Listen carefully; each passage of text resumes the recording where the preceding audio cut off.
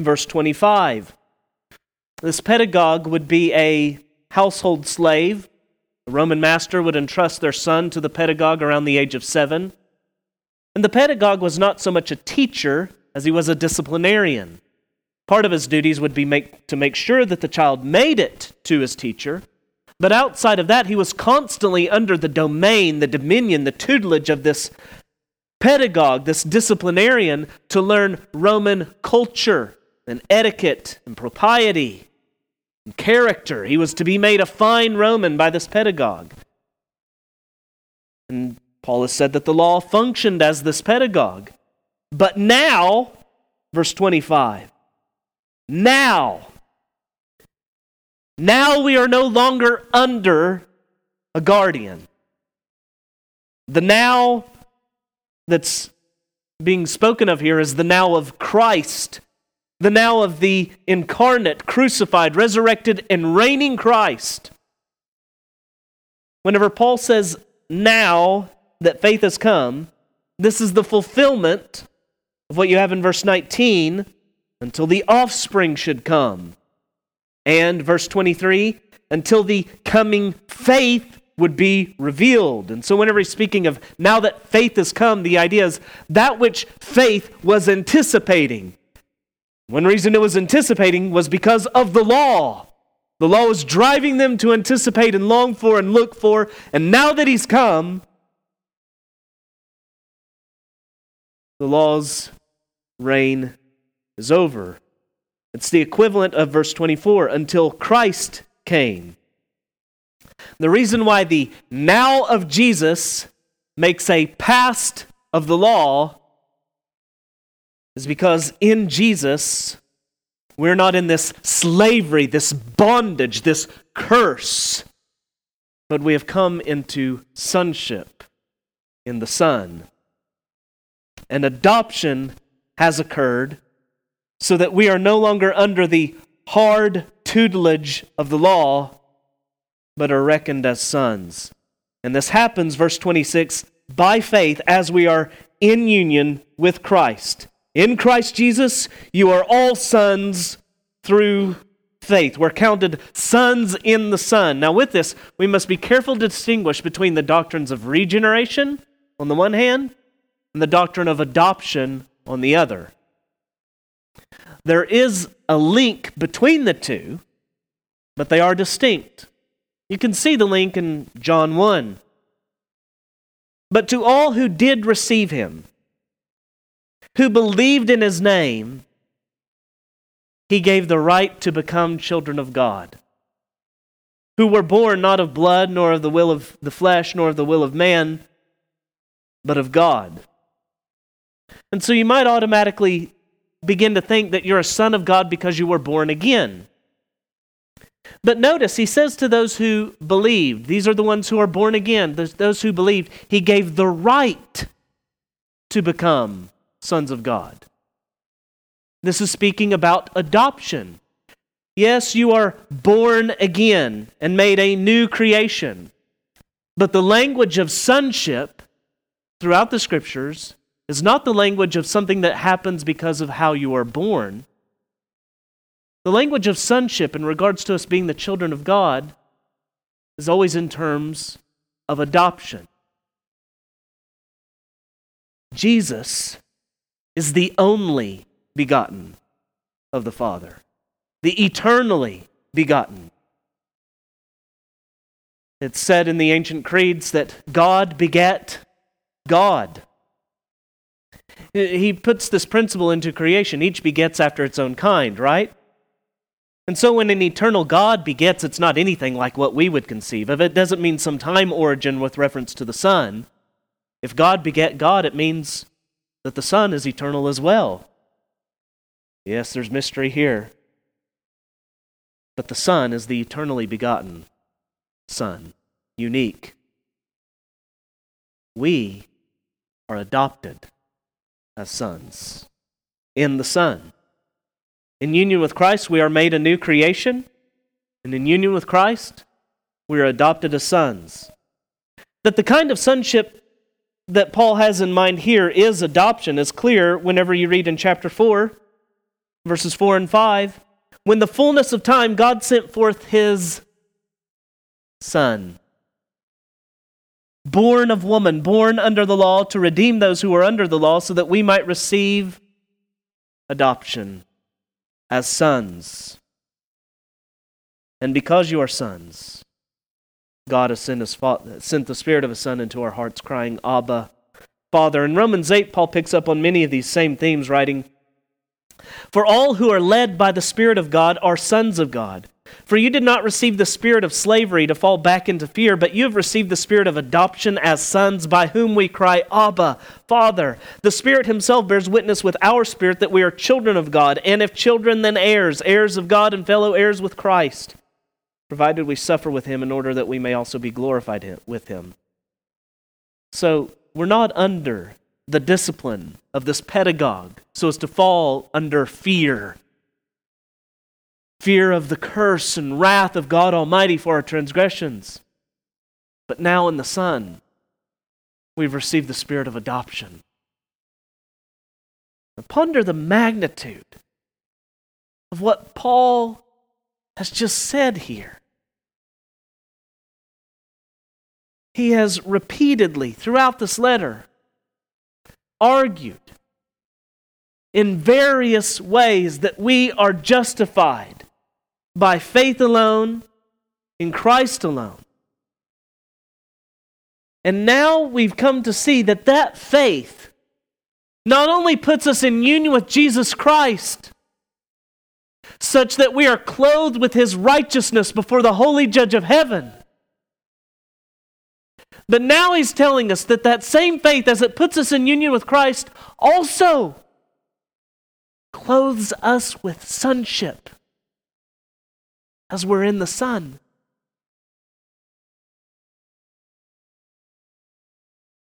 J.I. Packer gives this litmus test. It is a great one. I don't know that it can be surpassed. He writes, if you want to judge how well a person understands Christianity, find out how much he makes of the thought of being God's child and having God as his Father. If this is not the thought that prompts and controls his worship and prayers and his very outlook on life, it means that he does not understand Christianity very well at all. He goes on, adoption is the highest privilege that the gospel offers, higher even than justification. This may cause the raising of eyebrows, for justification is the gift of God on which, since Luther, evangelicals have laid the greatest stress, and we are accustomed to say, almost without thinking, that free justification is the supreme blessing to us sinners. Nonetheless, careful thought will show the truth of the statement we have just made. That justification, by which we mean God's forgiveness of the past together with His acceptance for the future, is the primary and fundamental blessing of the gospel, is not in question. Justification is the primary blessing because it meets our primary spiritual need. But that's not to say that justification is the highest blessing of the gospel. Adoption is even higher because of the richer relationship with God that it involves. Justification gets you out of jail. Adoption gets you into a home. Justification delivers you from hell, but adoption gives you an inheritance in the kingdom. So understanding this, you can see how massive an argument this is for the central premise of this book, that we are justified not by works of the law, but by faith alone in Christ alone. Because if by faith you're reckoned as sons in the Son, then certainly by faith you're justified. And so as to make this plain, Paul provides the further reasoning that those who have been baptized into Christ have put on Christ. Verse 27, as many as you as were baptized into Christ have put on Christ. Now with this, Paul may very well be alluding to the ceremony whereby that Roman boy that was under the tutelage of the pedagogue is now matured into manhood and would come out from under that tutelage in a ceremony called the toga virilis, where he would put on the toga of manhood. And so here, this kind of maturity of sonship comes as you are clothed with the Son. But instead of making all the more plain that adoption happens in the Son, you might think that this confuses the matter. Is union with the Son through faith or baptism? It would seem absurd, wouldn't it, that after arguing so thoroughly that justification is not by works of the law, and centrally he's putting forth circumcision in that place, it would be absurd to say it's not by circumcision and then to remove circumcision and put forward baptism whenever he's argued so emphatically that it's by faith. Further, to complicate it a bit, if all you see is a problem here, you need to realize that your problem is bigger than here, because this is no anomaly. Peter preached, "Repent and be baptized, every one of you, in the name of Jesus for the forgiveness of your sins, and you will receive the gift of the Holy Spirit." Or Romans 6, Paul says, "We were buried, therefore, with him by baptism into death, in order that just as Christ was raised from the dead by the glory of the Father, we too might walk in newness of life. For if we have been united with him in a death like his, we shall certainly be united with him in a resurrection like his. We know that our old self was crucified with him in order that the body of sin might be brought to nothing, so that we would no longer be enslaved to sin." You'll find similar language in Colossians chapter 2 and verse 12. And then you've got 1 Peter 3:21. Baptism, which corresponds to this, now saves you, not as the removal of dirt from the body, but as an appeal to God for a good conscience through the resurrection of Jesus Christ. What do we make of this? One theologian has well argued that baptism in these kind of contexts is used as a kind of shorthand for the whole of conversion. It was absurd to them to think that someone would profess Christ and then not follow him in baptism. While that's a good line of argument with many strengths to it, I think there is a much more biblical way of saying this, if not a more not simpler, it's more biblical. And it's this: baptism is a sign. It's not the thing signified, it's a sign. Explaining how the sign of circumcision functioned in regards to Abraham, Paul explained in Romans 4:11, he received the sign of circumcision as a seal of the righteousness that he had by faith while he was still uncircumcised. He was counted righteous by faith before he's circumcised, and circumcision comes after that as a sign and a seal thereof. So baptism is a sign. What this means is it can be put in place of the thing signified. And that's why you would have references referring in the Old Testament to the uncircumcised, meaning those who are not God's, and the circumcised who are. But that is not to say that it's circumcision which made them God's, but as a sign and a seal thereof. Whenever I say Alex is my son, no one mistakes the word Alex for being my son. The word is a sign. It signifies, it stands in place of. Likewise with baptism. What is baptism a sign of? Union with Christ in his death and his resurrection. The reason why Paul wants to use the sign in this particular place, however much of a danger it might be to his argument, is because the sign speaks to one being clothed with Christ. as the toga virilis signified manhood and liberation from the tutelage of the pedagogue, baptism signifies that one is clothed with Christ. And as they are in union with the Son, they are reckoned sons and not slaves under the law's curse. Now, if verse 27 has caused confusion, verse 28 has caused controversy. There's neither Jew nor Greek, there's neither slave nor free, there's no male and female. It's a passage that has hurt as much as it has helped. Scripture is dangerous when it's misunderstood and misapplied. Handling a piece of Scripture is like handling a nuclear reactor core. Context is everything. This is one of the favorite passages of many who are advocates of social justice. It's also one that is a favorite of those who don themselves evangelical feminist. Might as well speak of square circles.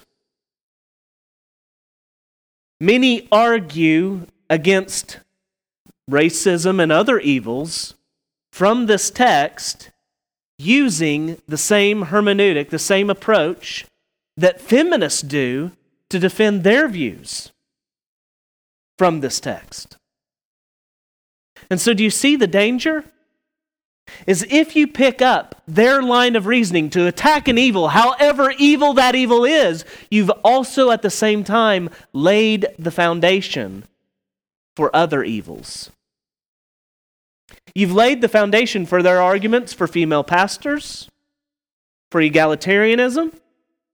Does this text at all then speak to racism and slavery, the oppression of women? Yes, but realize that the very radiation meant to kill cancer can also cause it. The worldview in which you place such a verse, the context under which you interpret it, can turn it from such a thing as nuclear power giving life to a nuclear bomb taking it.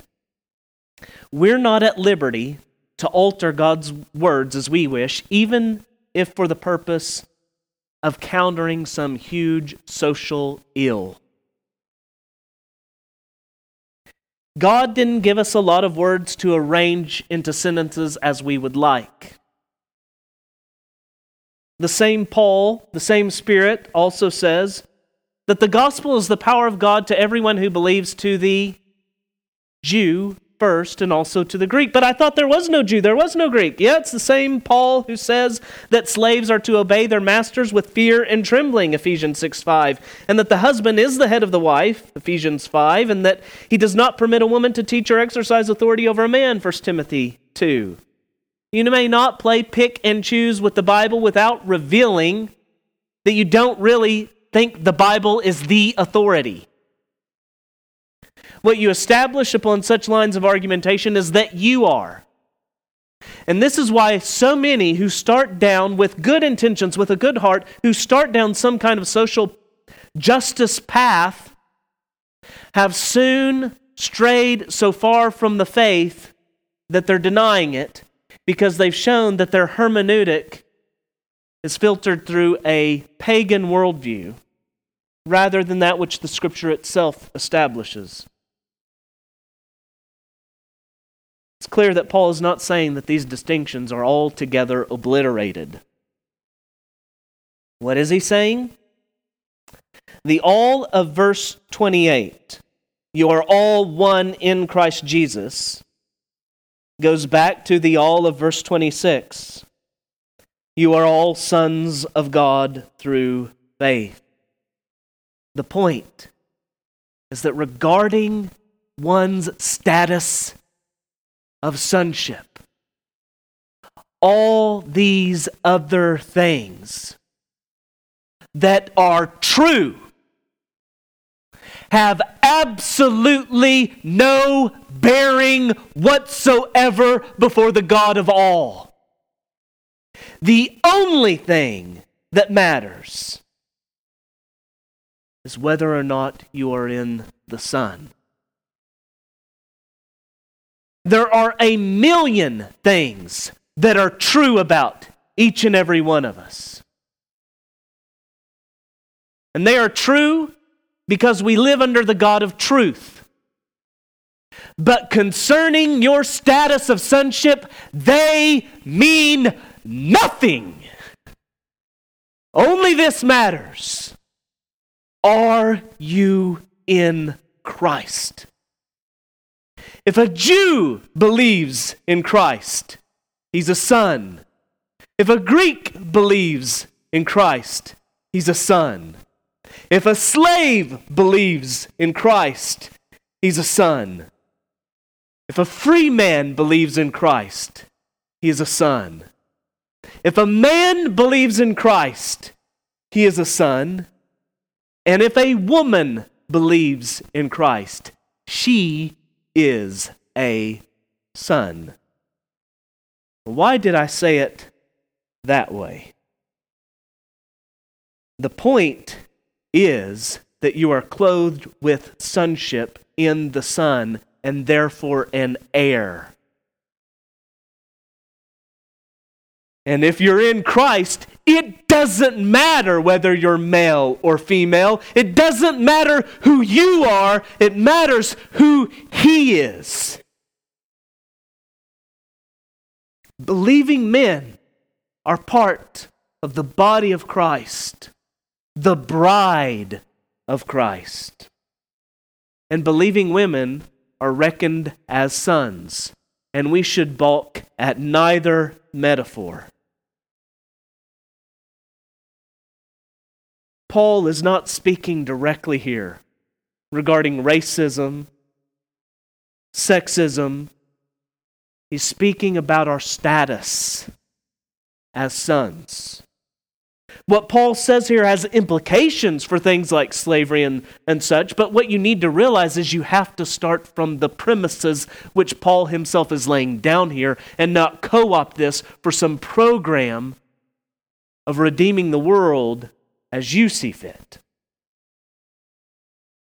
Further, though this speaks to the unity of the saints, that's not the emphasis here either. Does this have implications for the unity of the saints? Yes, and Paul lays them down in Ephesians 4. But here, the point that Paul is wanting to establish isn't that we're all one, it's that we're all equal. If you are in Christ, it does not matter what else is true about you, however true it is. This is what, and this alone, establishes how you stand before the Father. Are you in the Son? And if you are Christ, you're Abraham's offspring, heirs according to the promise. In the sons, in the Son, you are sons. In the offspring, singular, you are the offspring, plural. In the heir, the one to whom the Father gives all things, in the heir, you're counted heirs. We're no longer under a guardian, we who believe, but we are reckoned as sons in the Son. Ethnicity, status, sex, none of these speak to our position before God. The reason why every one of the efforts of this world are doomed to fail in addressing any social evil is because they are every one of them Christless. They are laws that may only restrain sin and at best make one to realize their need of a Savior, but they cannot change the heart. But in Christ, the dividing wall of hostility between Jew and Gentile has been abolished. He's brought peace in Christ. Slaves obey their masters as unto the Lord, and masters embrace their slaves as brothers in Christ. In Christ, husbands love their wives as Christ loved the church. They bleed for them. And wives submit to their husbands as to the Lord. Racism is brought down, slavery is undermined, sexism is destroyed in Christ. But all that's secondary. None of that's the point of this passage. Something far, far more astounding is being said. What's being addressed by this passage isn't how we can deal with sin, but how our sin has been dealt with. And if we're primarily concerned with finding our identity in race, status, sex, we'll miss the glorious point of this passage. We'll start to co-opt the gospel for some program that centers on us rather than the one that centers on Christ. This is the truth of who every one of us are outside of Christ. Damned, cursed sinners.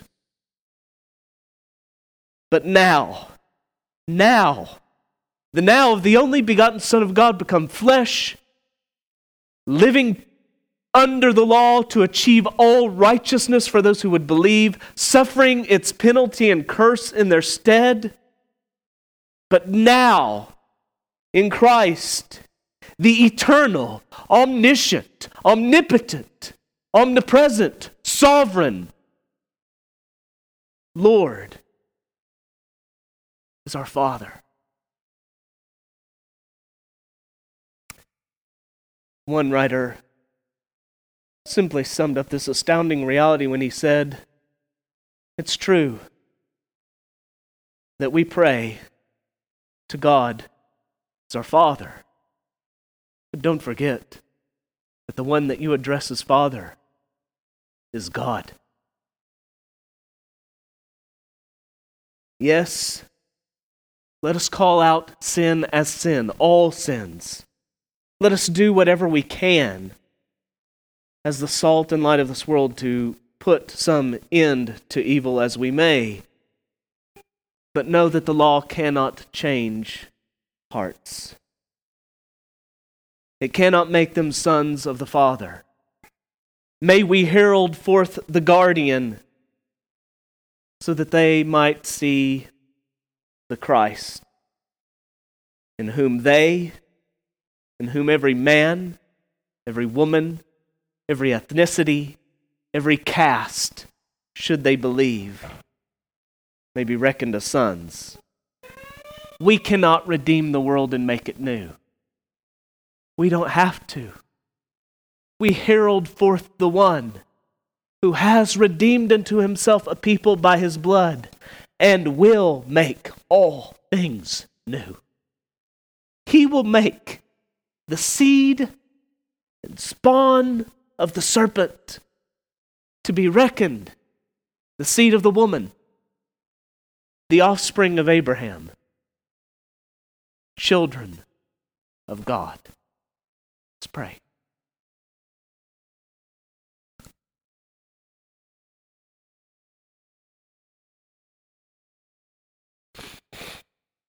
Holy Father, thank you for Christ and the richness that is ours in Him. We are unworthy of such an adoption, but Christ is worthy of all praise and glory. And He's purchased us by His blood. And on the basis of that, we cry out to you by the Spirit, Abba, Father. Praise be to you. In Christ's name, amen.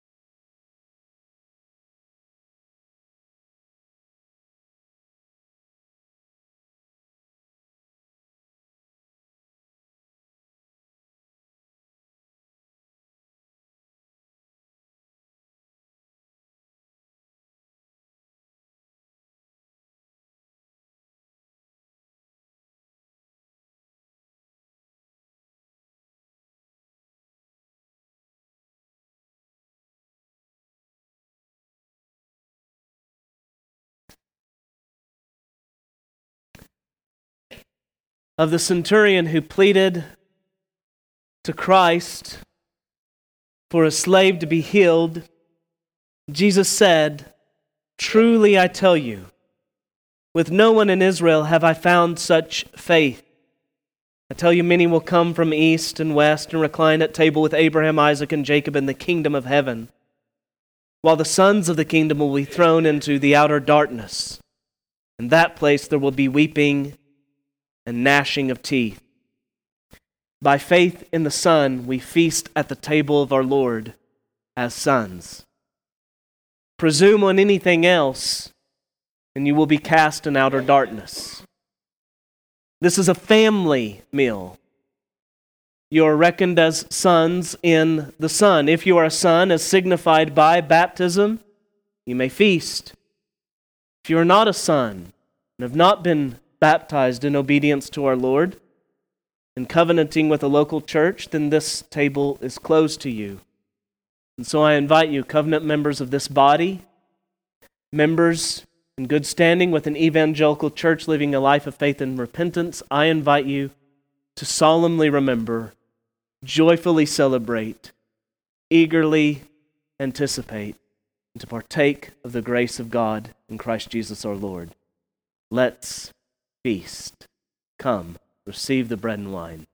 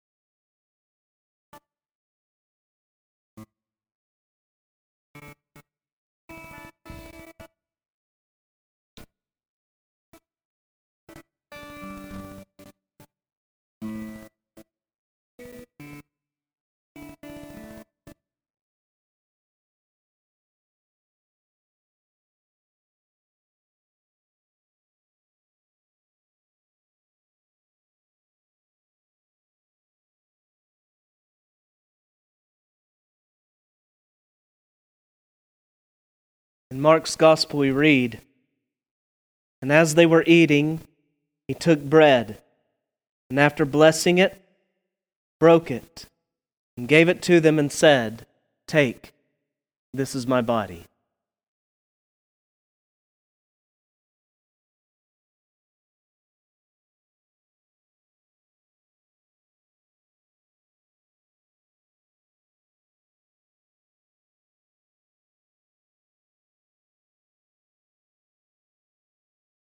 Let's pray. Father, we joyfully thank you for the filling bread of Jesus Christ. We hunger, you satisfy. Amen. And he took a cup, and when he had given thanks, he gave it to them, and they all drank of it. And he said to them, "This is my blood of the covenant, which is poured out for many. Truly I say to you, I will not drink again of the fruit of the vine until that day when I drink it new in the kingdom of God."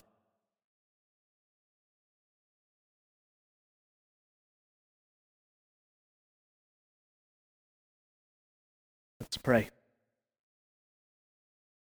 Father, we joyfully thank you for the wine of the new covenant. Christ's blood. We thirst, you quench. Amen. And now if you would join me in this word of praise. Praise we Him whose love divine gives His sacred blood for wine, gives His body for the feast. Christ the Lamb, Christ the priest. Hallelujah. Amen. I love you, church. Grace and peace.